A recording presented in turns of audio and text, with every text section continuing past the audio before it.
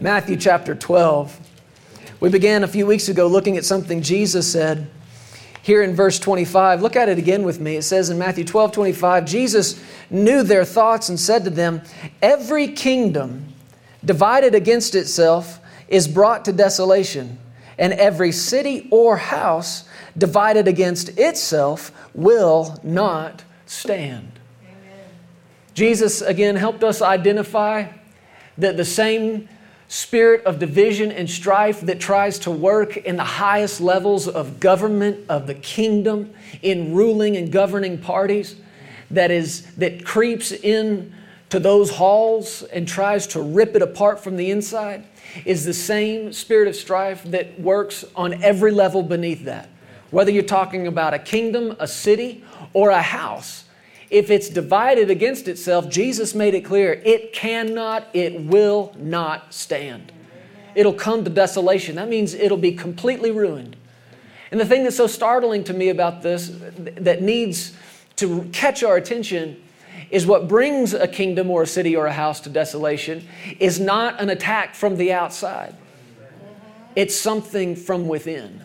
It's a spirit of strife and division from within that tries to divide and conquer. And we've talked about it for weeks in a row now, but what Satan's whole plan has been from the beginning of time where mankind was concerned was, number one, to deceive, number two, to divide, and number three, to destroy. And when we talk about this, it sounds funny, but it brings me a lot of joy. It actually makes me happy. When you find out your enemy's entire plan of attack, he's lost the only thing he really had going for him, which was the element of surprise. The only thing he really had going for him was being able to trick you, being able to deceive you. But Jesus is so faithful here in the Word of God to rip the cover off of that, shine a light on it and say, don't be deceived, don't be tricked. Here's His whole plan. Be on your guard. Don't be ignorant of the devil's devices. What are his devices? Deception, division, destruction. And if he can deceive, he can divide. And if he can divide, he can destroy. But the good news is in this is if you won't be deceived, come on, help me out. We won't be divided. What is the one thing that can keep you from being deceived?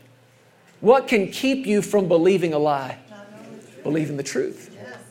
The truth is powerful. The truth will set you free. The truth will make you free. And if you and I will build our lives on the truth, then deception will have no place in us. And if he can't deceive us into thinking that the other people in the house are our enemy, if he can't deceive you into thinking that the other people in the house, they're your problem, it takes deception for you to believe that. But if he can't deceive you into that, then he can't divide you and the other people in the house. And if he can't divide you, he can't destroy you. And what we're building here is not just a physical building. It's not just an organization. It's not a business. It's a house. And it's a house because our God is our Father and we are His family. That's what Christianity was from the beginning. That's what He wanted from the very moment He created man. He was hungry for family. And if we have any hope or desire for this house to stand, then there's no place or room for division in it. Amen? So, if division will destroy us, if we're divided, we can't stand. If we're united, we can't fall. And we won't fall. How good and how pleasant it is for brethren to dwell how? Together in unity. It's good. It's pleasant. And it's not just pleasant to you. It is. I mean, we know that. You can nearly feel it when you walk into a house full of strife. Even if the people have developed a good facade. Even if they have developed in this ability to scream and fight and argue right up until the time the doorbell rings and then they open and it's like, welcome, dear brothers and sisters, into our home. Blessings on thee and thine. A spiritual person can walk into that and sense it and know it. It's not pleasant. It's not pleasant. And Jesus told His disciples about it as He was sending them out into ministry. He said, you are going to go into places. You're going to go into homes. You're going to go into some that will receive you. If they receive you, stay there. Go look at this. He said something funny. I'm still working on figuring it out. He said, stay there until you leave. Okay. Sounds good to me. Stay there till you leave. But he said, you will go to some places that won't receive you, that won't hear you. He talked about going into different houses. He said, when you go into a home, you say this, peace be to this place. And he said, if your peace rests on it, then stay. He said, if it comes back to you, though, get out of town. Now, there's a lot in that can be said, but here's my stance on it. As a minister, there's things to learn in that. But I want to be the kind of house that peace rests on. In other words, if a minister comes into my house and says, peace on this place, I want it to stay. That's what we want. That's what we want in this house. Go to the book of Ephesians with me, chapter 4. Thank you, Lord. We've been looking at this scripture as well. Ephesians chapter 4. Beginning in verse 1. Paul is writing to this church by the Spirit of God, and he says, I therefore, the prisoner of the Lord, beseech you to walk worthy of the calling with which you were called.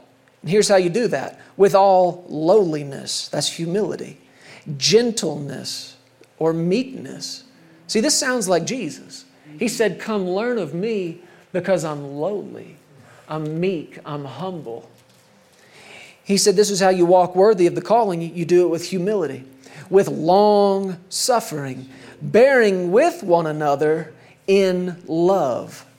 Bearing with one another in love. Now, the Lord's already talking to me about this particular verse right here, and I think we'll have to get into it in the weeks to come. But I like that phrase, bearing with one another in love. Look at your neighbor and say, bear with me. Bear with me. Bear with one another in love. Why? Because that's what love does. Love will bear with you. There's a lot that can be said about that, and we will in the weeks to come. Bearing with one another, though, in love. Again, that's what love does. Verse 3, endeavoring. There's not even a period after verse 2. Still the same thought. Endeavoring. Other translations say, making every effort. Endeavoring to keep the unity of the Spirit in the bond of peace. Endeavoring. Like we talked about last week, that should tell you and should tell me that this is not automatic. This kind of unity, this kind of prevailing peace doesn't just happen. It comes as the result of you and I making it a priority. Doing exactly what we're doing right now. Looking to the Word, finding our instruction, putting it into practice. Why? Because nothing is more valuable than our unity. Nothing is better, nothing is more pleasant than our oneness, our togetherness, our unity. And that's why I said endeavor, make every effort. If you have to, sacrifice some feelings. If you have to, sacrifice some opinions. Amen. Why? Because I want unity. I want unity more than I want you to say that I'm right. Unity's more valuable to me. Yeah, but I got a right to my opinion. Okay. But your right to an opinion is not what makes your opinion right. And there's a lot of people that believe that just because they think it, it's right. That's not what makes your thoughts right. That's not what makes your opinions right. What makes them right is when they line up with the Word of God. But even more than strong feelings, even more than strong opinions, even more than the desire to prove yourself right in the eyes of somebody else, you ought to want to be right in the eyes of God. What's more valuable to you? You being right or you being righteous? What's more valuable? You're saying it, but wait till the argument happens, the fuss, the confrontation, and you got a decision in the moment to make when it's hot, it's heated, and you just know you're right. And if they would just bend to you, then everything would be okay. What you're saying is, my opinion's more valuable than our unity. And that's not true. There's nothing more precious, nothing more valuable than our unity. Thank you, Lord. And I like the way he goes on to say this, verse 4, there is one body. I want you to say that, one body. We'll talk more about that in a moment. There is one body and one Spirit, just as you were called in, what is it? One hope of your calling. Every time you see that word, I want you to say it out loud. Verse 5, one Lord, one faith, one baptism, one God and Father of all, who is above all and through all and in you all. One. One. Thank you, Lord. Let's keep going in this today. I want you to skip ahead, same chapter here, but look at verse 11. Ephesians 4:11 says, He Himself gave some to be apostles, some prophets, some evangelists, some pastors, and teachers. Now, if you back up a couple of verses before this, he says, therefore, he says, when he ascended on high, he led captivity captive and gave gifts to men. And these are the gifts that he gave. What are the gifts? These ministry gifts. He gave some apostles, those are gifts. Prophets, those are gifts. Evangelists, pastors, teachers. These ministry offices are gifts. They are gifts to us from Jesus. They're gifts to us. And what he's going to do in these next several verses is help you and I understand what these gifts are for. Jesus gives you a gift, and every gift He ever gives is a gift that keeps on giving. People give each other gifts. Some things are pretty, some things are fun, some things you get some use out of. But the things we enjoy the most, I think, are those things that just keep giving to us. Yeah. The gifts that keep on giving, things you get use out of day in, day out. I mean, how many times have you gone back to somebody who's given you something like, thank you so much for that thing, whatever it was. I use it all the time. That has made my life easier. That has made my life better. Well, that's what a good gift does. And that's what these gifts are. That's what these gifts do. And I want you to believe God with me today, because about 10 o'clock last night, I started seeing some things about my own life and our job and assignment here as your pastors. Some things I hadn't really seen as clearly. So be in agreement with me today that we say this the right way. I want you to hear these things today because they're powerful. He said He gave these gifts, apostles, prophets, evangelists, pastors and teachers, but here's what they're for. For the equipping of the saints for the work of the ministry. Now, many have read that and said that these ministry gifts were for the equipping of the saints and also for the work of the ministry. But that's not what he was saying. He was saying these gifts are for the equipping of the saints for the work of the ministry. The work of the ministry is not just my job. It's not just Sarah's job. It's not just the ministry gifts that He's put in this church. The work of the ministry is y'all's job. There's some good texting for you. That's our job collectively. But our specific assignment in this, as these gifts given to you, he said, is for the equipping of the saints. We're going to read several verses here, but we'll come back and talk about them. For the equipping of the saints, for the work of the ministry, for the edifying of the body of Christ, till we all come to the unity of the faith and of the knowledge of the Son of God, to a perfect man, to the measure of the stature of the fullness of Christ. You see right away that there are two things that should be happening as the result of one of God's ministry gifts in your life. We're going to see three, but the two we've already seen here is, number one, the equipping. The equipping. You have a job to do. We all do. But you have an assignment. And one of the things that should be going on every time we come into this place together is you should be coming in here, finding out what your assignment is, but leaving with the equipment to get it done. Leaving with the tools you need to get the job done. Jesus identified this in his own life. He stood up in front of people and he said, the Spirit of the Lord is on me because he's anointed me to preach the gospel. Now, the preaching of the gospel and the healing of the brokenhearted and the opening of the blind eyes and everything he said there in Luke 4, that was the job. That was the assignment. But what he said was, the Spirit of the Lord is on me because he's anointed me. There's the equipment. The anointing is the equipment to do the preaching. The anointing was the equipment to open the blind eyes. The anointing was the equipment to bring liberty to the captives. Can you see that? So you got two things here. You got the job and the tools to do the job. Well, you've got a job. And you got to be coming in here and we got to be looking at the Word together to find out what are our tools to get this job done.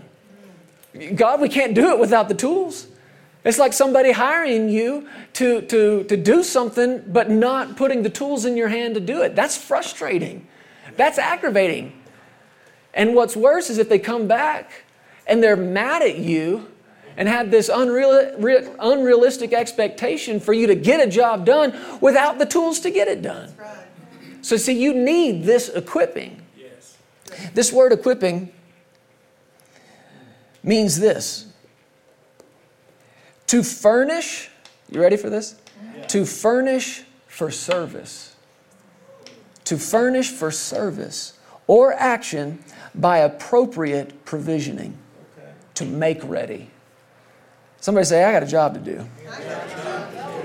You do have a job to do. It's the work of the ministry.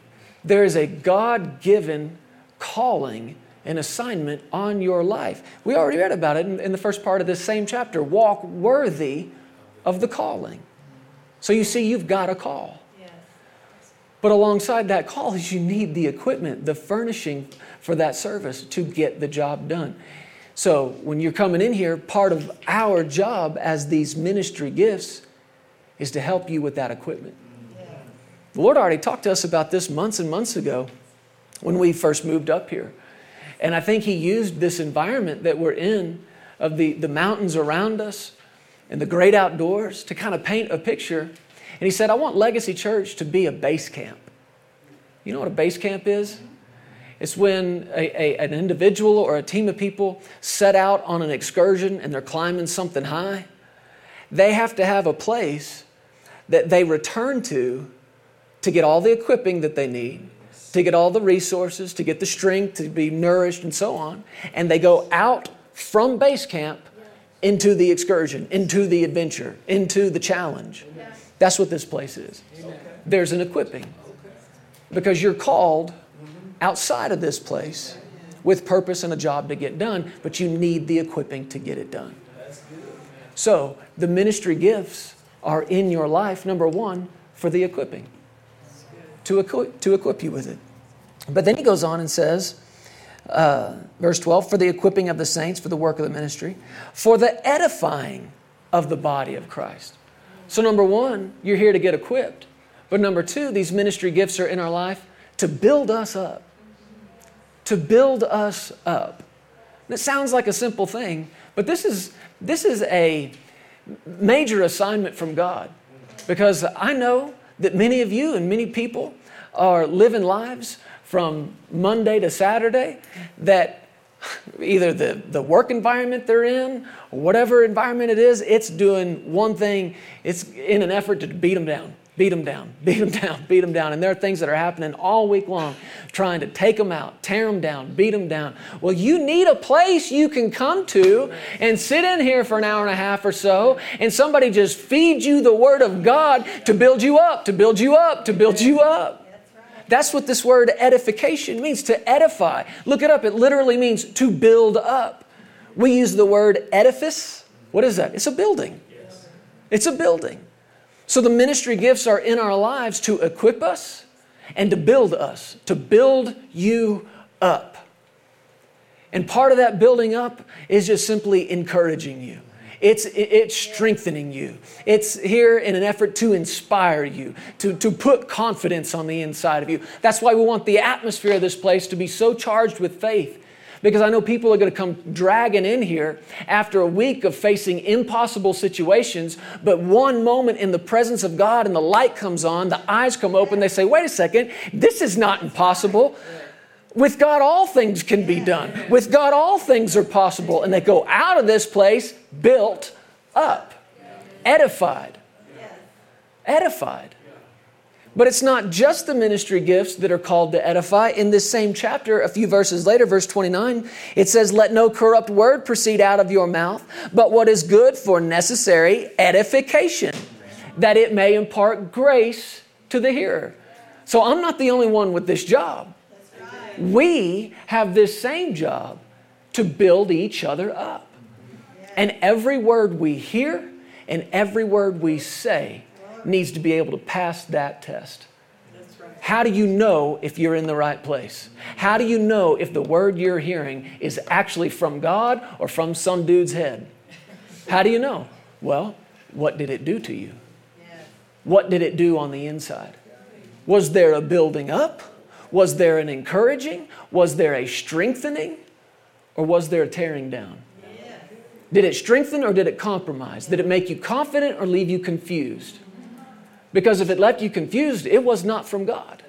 And sad to say, there's a lot of religious talk that sounds pretty, it's flowery, it's said well, but people walk out going, huh? I thought, but wait a second. Oh, I don't know. That's confusion. It's confusion. But you know you heard from God if it built you up, if it strengthened you, if you walked out of there going, I can do all things through Christ Jesus, which strengthens me. I am anointed. I am equipped. I've got a job. And not only did He give me a job, He gave me every tool I needed to get the job done. Come on, can you see this? This is building up and up and up and up. Now, what about your words? Because they have to pass the same test. What you say to somebody, did you just impart grace to them? Did you just build up? Or did you tear down? Now you start to see where division gets in. He goes on back to, thank you, Lord. Back to verse 13.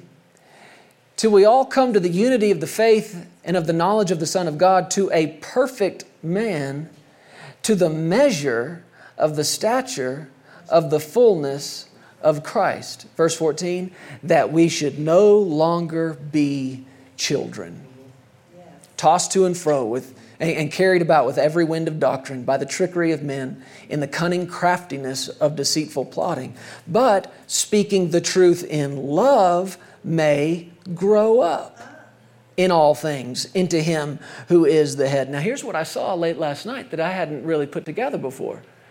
He's still talking about the assignment on these ministry gifts. Speaking. Every one of these gifts is a speaking gift. Apostle, prophet, evangelist, pastor, teacher. Every one of these things is about words coming out of the mouth.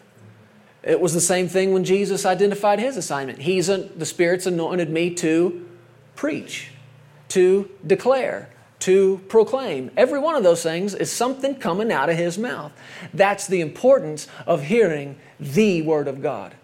Not somebody's thoughts, not somebody's opinions, but the anointed Word of God. Because my thoughts and my opinions have no ability to remove a burden or destroy a yoke. Only the anointing can do that. And every one of these gifts He identified here are speaking gifts. And that's why He's talking about speaking the truth. Do you notice what He said would happen if you have a ministry gift in your life and you're open to that gift to equip you, to edify you, build you up? Do you notice a third thing that would happen? If that ministry gift will speak the truth to you in love, what would the result be? You would, look at it, grow up. You grow up. So this is the third thing I see in this passage here about the assignment of these ministry gifts. To equip, to build you up, and to grow you up. Now don't misunderstand me. I'm not standing here saying this because I've already done all that. I've got ministry gifts in my life whose words I hang on because I recognize that God put them in my life. He put me under them and that their words are His words. And when they're coming out of their mouth, it's equipping me, it's edifying me, and it's growing me up. It's growing me up. It takes some humility to acknowledge that we need to grow up. Yes. Yes. But we do. Yes, we do. We need to grow up. Speaking the truth, he said, in love may grow up into all things, into Him who is the head, Christ, from whom the whole body, joined and knit together by what every joint supplies, according to the effective working by which every part does its share, check this out, causes growth of the body for the edifying, the building up of itself in love. He says Jesus is the head of this body. You know that, right? You know you are a part of a body. Now, not just a body, but what did he say a few verses before this? One body. One body. And Jesus is the head. There's only one head on this body. Thank God. That'd be an ugly, freaky looking body, right? With a bunch of heads on it. One head. One body, one head. I'm not the head. You're not the head. He is the head. But every word he uses to describe the body and its place and connection to the head, it's all about growth. Being perfected, that just means growing.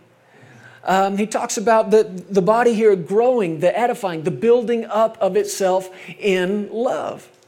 Now the head is full grown. Jesus is the head. He's perfected. He's grown. The body still has some growing to do. And if this body stays small, that's a weird looking body. I mean, think of it. The body that had the head of a full grown man and the body of an 18-month-old. That's a little creepy, isn't it? That's a little strange, right? Well, the body has to grow. The body has to develop. And he said, part of the assignment of these ministry gifts in your life is that you would no longer be children. No longer be children. And if you've got kids, then it should be easy to identify some childish ways of thinking, some childish ways of acting, and identify those and then say, okay, it's okay for them. Why? Because they're a child. Not okay for me. Not okay for me. What did he say would be the cause of our growth? Love. The truth spoken in love. Now, if I were to ask you to take me to one place in Scripture, one chapter that was just definitive of the love of God, where would you take me? What would it be? 1 Corinthians 13. Go look at it.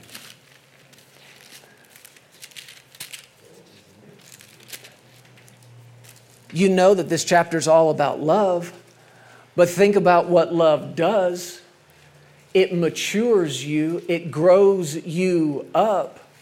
So when you're reading about love here and you find out that love is patient and love is kind, what you could actually say is that spiritual maturity is patient.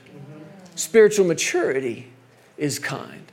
And to prove to you that that's really what this is about, you get down to verse 11 of this chapter. Paul said, when I was a child, I spoke as a child. I understood as a child. I thought as a child. These are ways we identify children and childish ways. Children have a way of speaking. And I'm sure if you even just heard the voice of a child without even seeing them, you'd be able to identify, that's a child, that's a young one. I did this years ago, and I'm so thankful I did.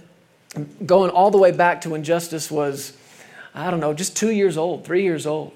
I would get out my phone every now and then at bedtime, not to video, just to record a voice memo. And I've got probably, 8 or 10 voice recordings on my phone of Justice when he was 3 years old. I've got one that's labeled Jesse Sounds because they weren't even words. They were just giggles and grunts and spits. I mean, it was so cute. But I did that periodically throughout the years. And the kids love them so much. We go back and listen to them. I have a hard time with it. It brings me to tears when I hear those little voices go back to Justice, and I don't know how old would he have been, that one we were listening to the other night, 3 years old. And he's just talking away all about Mommy's chocolate chip cookies.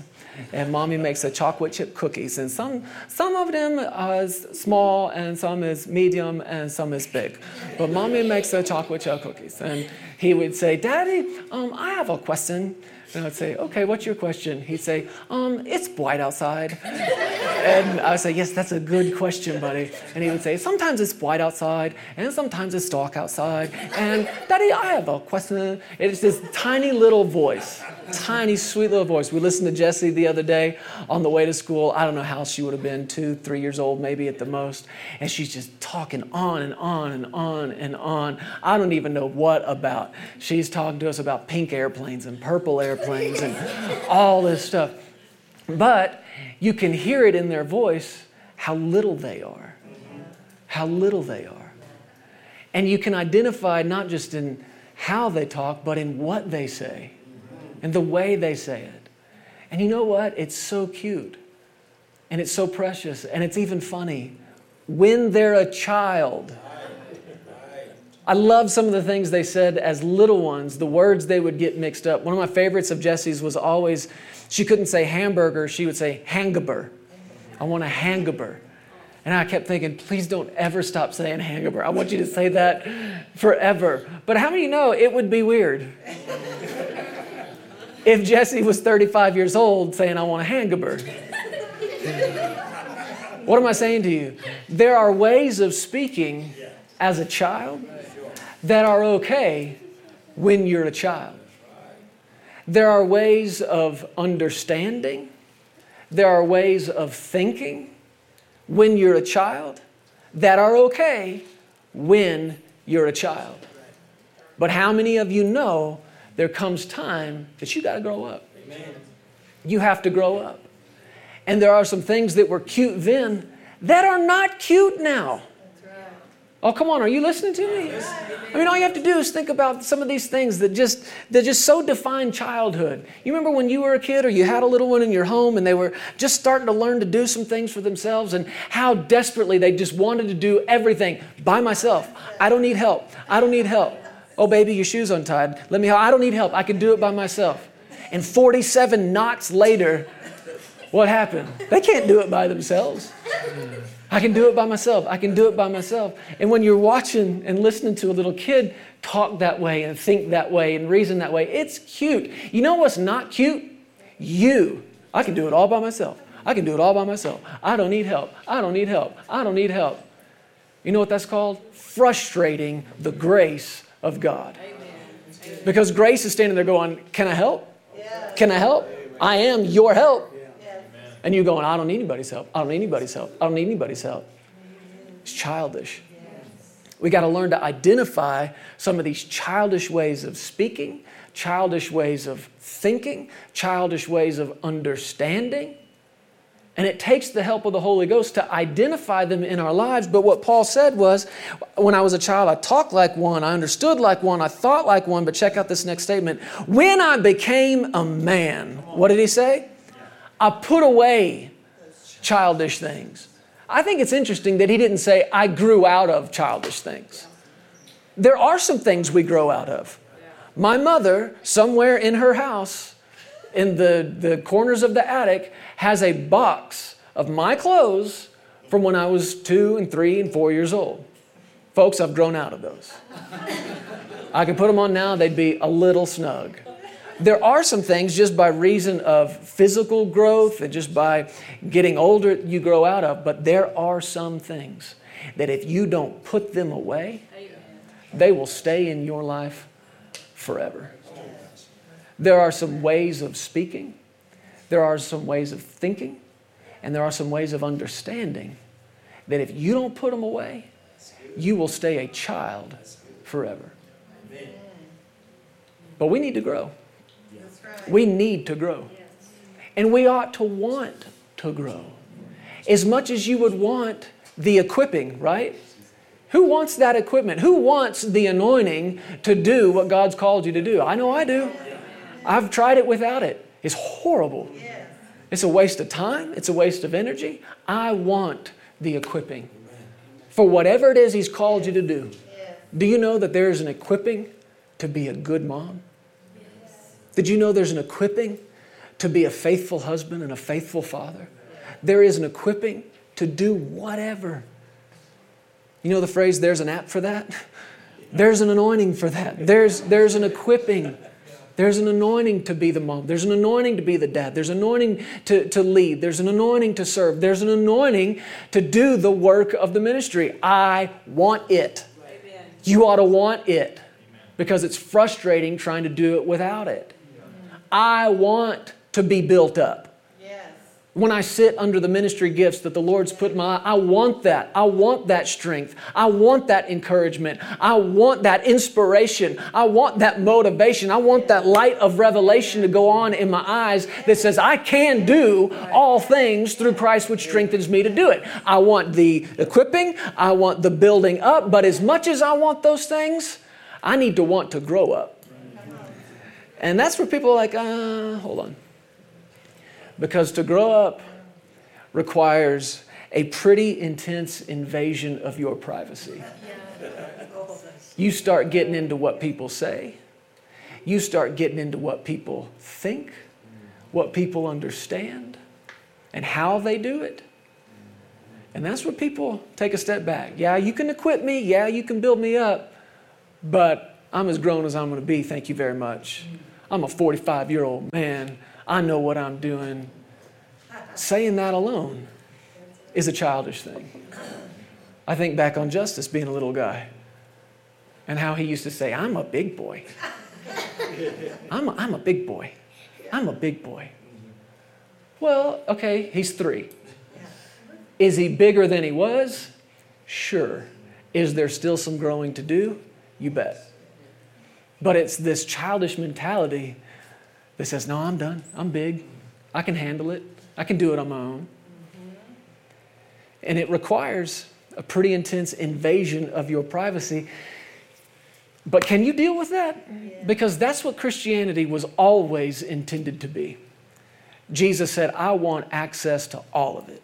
I want access to every thought. I want access to every motive. I want access to every word, every deed, every action. I want it all. That's what making Him Lord is really all about.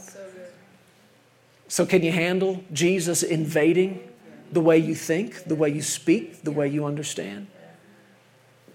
We need to desire this kind of growth. Thank you, Lord. So if you're open to the Lord helping you identify some childish ways of thinking, let's start with one today. Go back here in the same book of 1 Corinthians to chapter 3. We'll begin to wrap it up.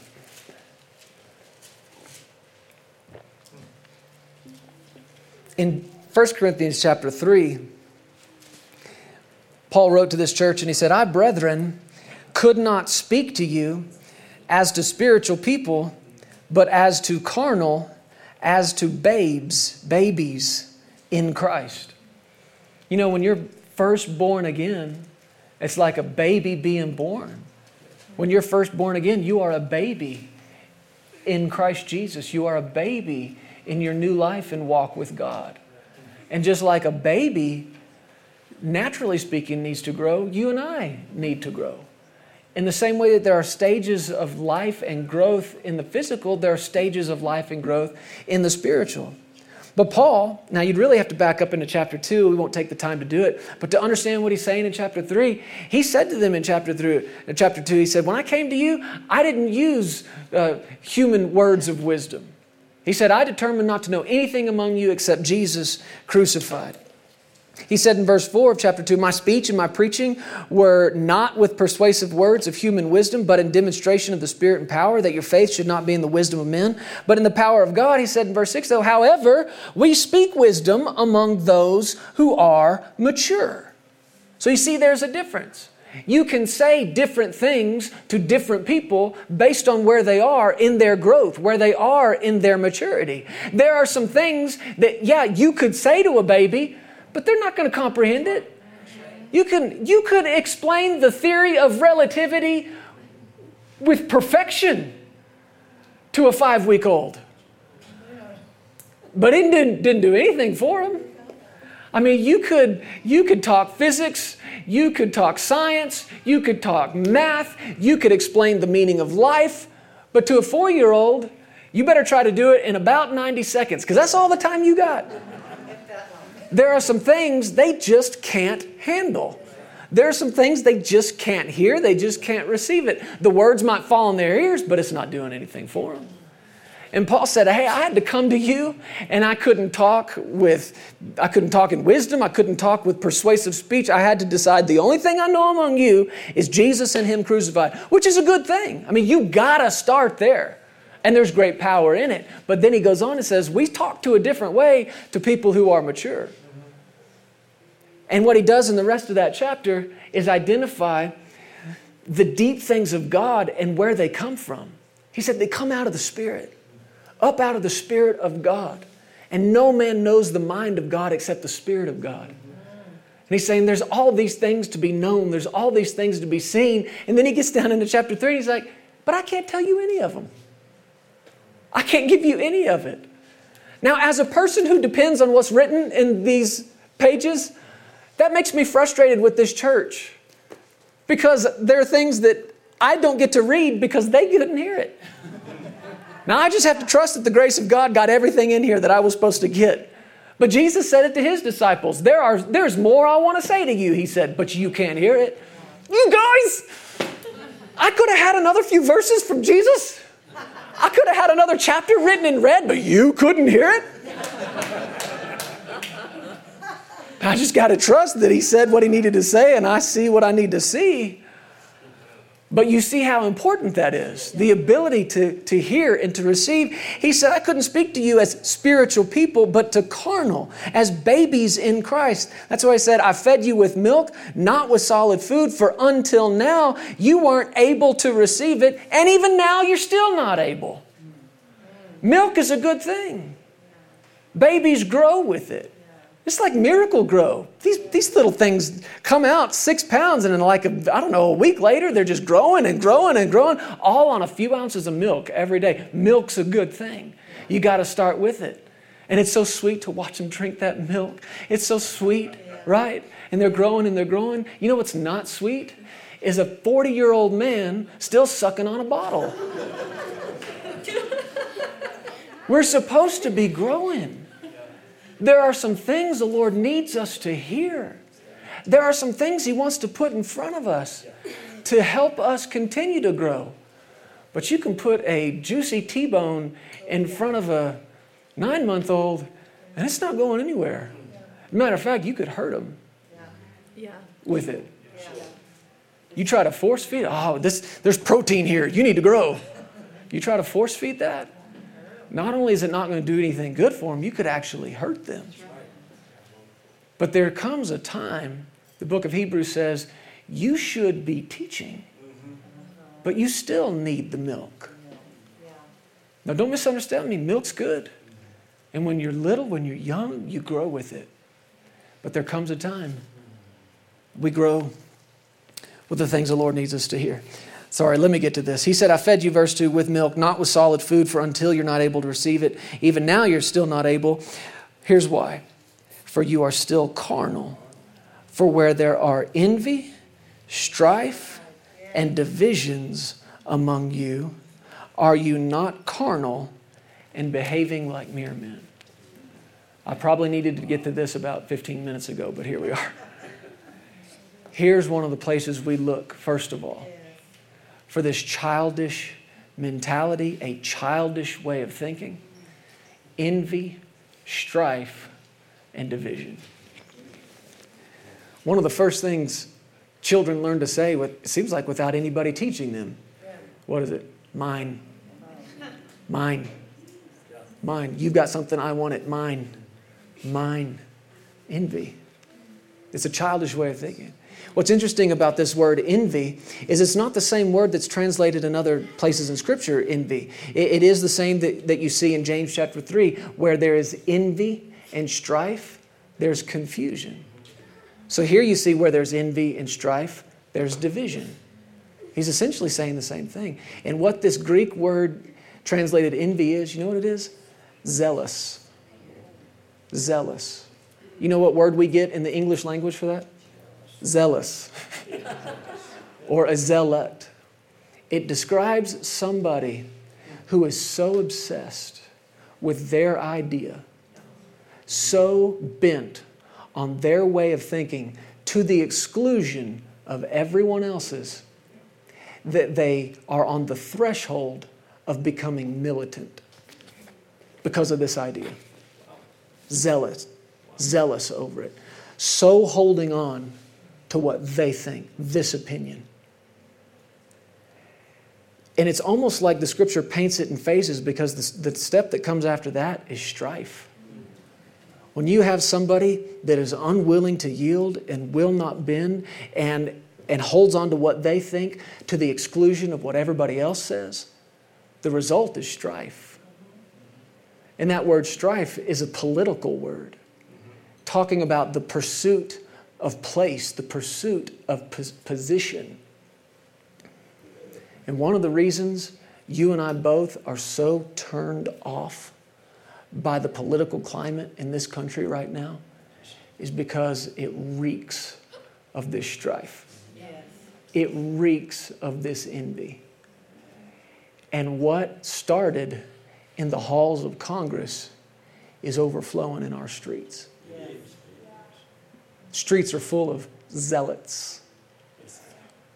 Some individuals may be peacefully protesting, and I don't have any issue with that. But you and I have both seen it. There are those who are so bent with one way of thinking to the exclusion of everybody else's that it's become militant. And the result is this strife, this stinking, straight out of the pit of hell strife. And he said what the final result is division. The breaking up into categories, the breaking up into groups. Division. Confusion. Where there's envy, there's strife, there's division. Where there's envy, there's strife, there's confusion. You look that word confusion up, you know what it means? Anarchy. Now you tell me there's a better commentary than the Bible to what's going on in our world today. There's not one. It's showing you exactly what's happening. The kingdom is divided. The city is divided. Houses are being divided. And it's by people with ideals. It's people with agendas. And they hold so tightly to them that they become militant. And the result is strife and division. But if you want your house to stand, there's going to have to be some growing up. Because in the eyes of God, you know what all this stuff is? Babies in cribs. Kids on playgrounds. Yeah. Fighting over a ball. Yeah. Fighting over who gets to stand in the front of the line. All these childish things. That's a childish mentality. Me first, me first, me first, me first. That's childish. Yes. And if you don't put it away, it'll hang around. And we'll be full-grown adults in stature and in age, but babies, children in our thinking. Man, when this stuff gets into a house and it gets between a husband and a wife or in a family, and you got somebody who just knows they're right and somebody else who just knows they're wrong, it's envy. And it's not the word we think of for envy. We think of that in terms of akin to jealousy. The only, as I study these words, the only connection I see, and the reason it would have been translated the word envy, is because when you look it up, one of the meanings is heat. Heat. It is somebody so hot, so indignant, that they're just aflame with this idea and ideology and an unwillingness to bend on it. And the result is strife. And the result of strife is division. And the result of division is destruction. If that's allowed in a house, it's only a matter of time. That house is coming down. But folks, we got to grow up. We got to grow up. You may think what you're so passionate about and your opinion and idea is worth dying for, is worth fighting for. But in the eyes of God, it's like crying over a baseball card or something some other kid has that you just want so bad. It's mine, it's mine, it's mine. And you know what? When your kids,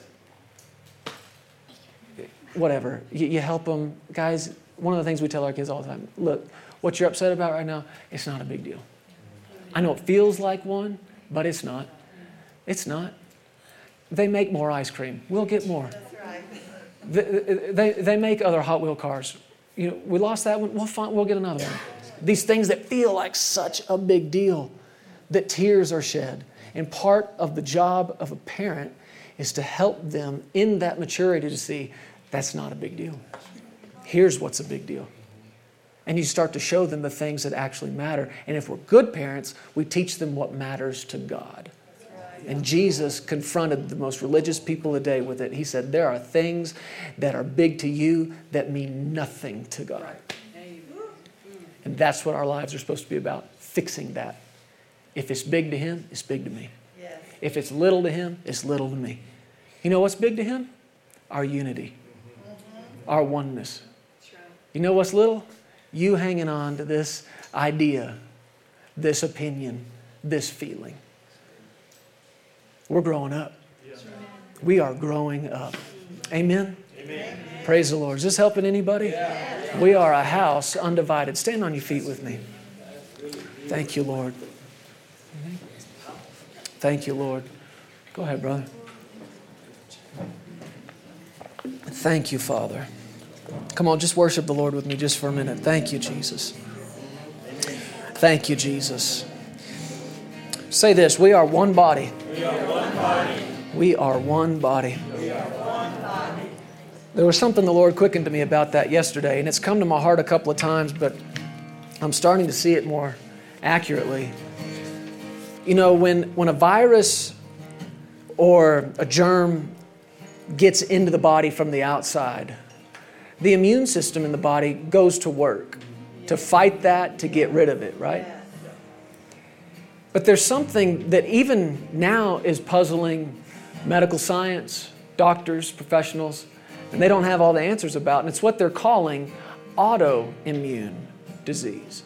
I don't know if you're familiar with this much or not. I don't know a whole lot about it, except that it means this. It's when the immune system in the body starts attacking healthy tissue, starts attacking healthy cells in the body. In other words, it's not something from the outside, it's the body attacking itself. And you can see why many medical professionals, they're beginning to understand some of it, but they don't really see the root causes. I mean, why would a healthy body attack itself?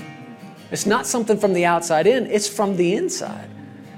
Healthy immune system rising up against a healthy tissue and treating it like it's the problem. I would say it to you like this. That body is confused. That body is confused, and what it thinks it's doing is attacking something that's not supposed to be there. What it thinks it's doing the right thing, but that's confusion. Now, medical professionals may not be able to understand it. They may say this is a relatively recent development, but it's been happening in the body of Christ for too long.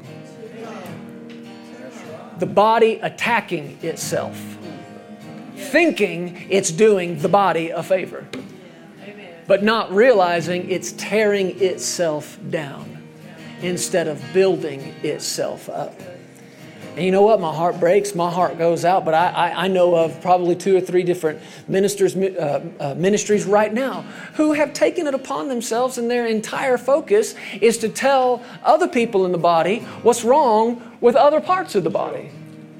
And they think they're doing a favor. But it's the body attacking itself. Yeah. Treating it like, oh, that's a different body. That's not supposed to be. No. One body. One body. This is the only body. Don't attack it. Yeah. And I've come to the place where I don't want to hear it. Yeah. I don't want to hear it. I don't want to talk about it. And anytime I've ever let something come out of my mouth that was negative concerning another minister or another ministry, never has the Lord dealt so strongly with me as He has in those moments. Yeah. Shut your mouth. You are not doing you or anybody else a favor. This is an autoimmune disease, and you are tearing down the one body when you're supposed to be building it up. One body. One body. Thank you, Lord. I know there are things wrong. I know there are errors. But just because your finger hurts doesn't mean you got to chop it off. Just because you got a little pain over here doesn't mean you need to perform an amputation. I know things get off, things get wrong, but our job is to build up.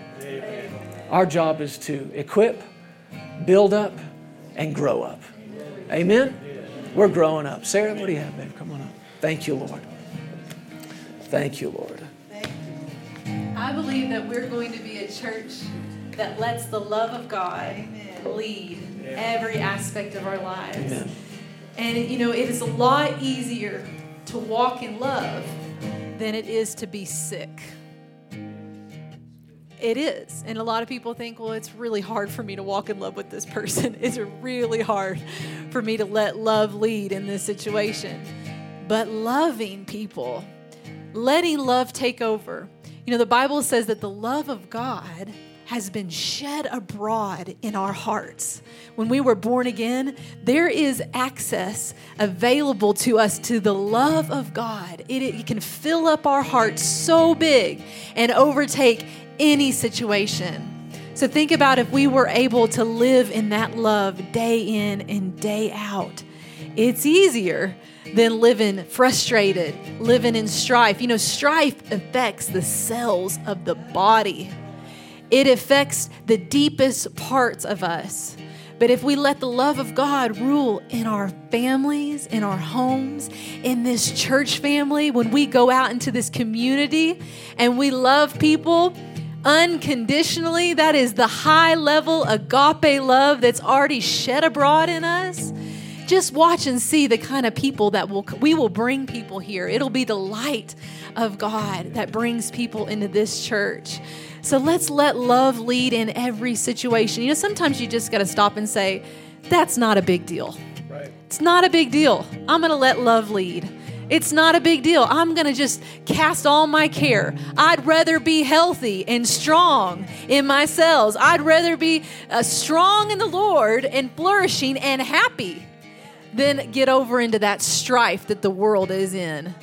Amen. So if you start to feel that coming on you, that strife coming on you, if you're watching too much TV, if you get over in that, you're thinking about it too much, you're talking about it too much, just say, you know what? It's easier to love.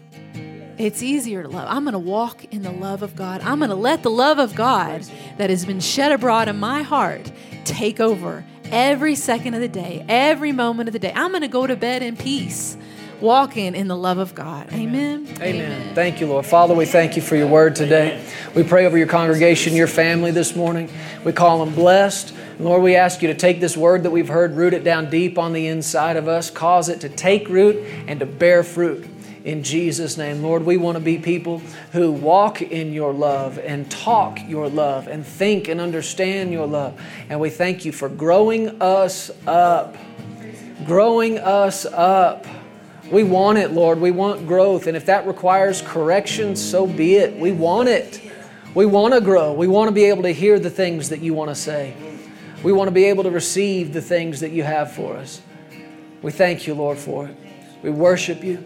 We thank you, Lord, for putting us this week, all week long, in the right place, at the right time, doing the right thing with the right people. We glorify you for it, Father.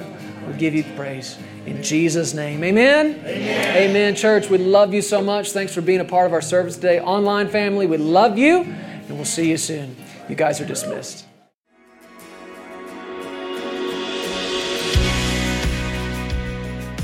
Thank you so much for tuning in today.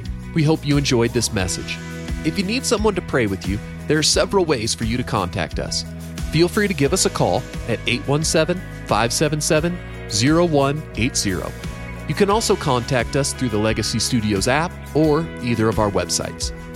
Giving options are available online at pearsonsministries.com and legacychurch.family. If you prefer, you can also text an offering. Simply text Legacy and any dollar amount to the number 28950 and follow the prompts. Be blessed today.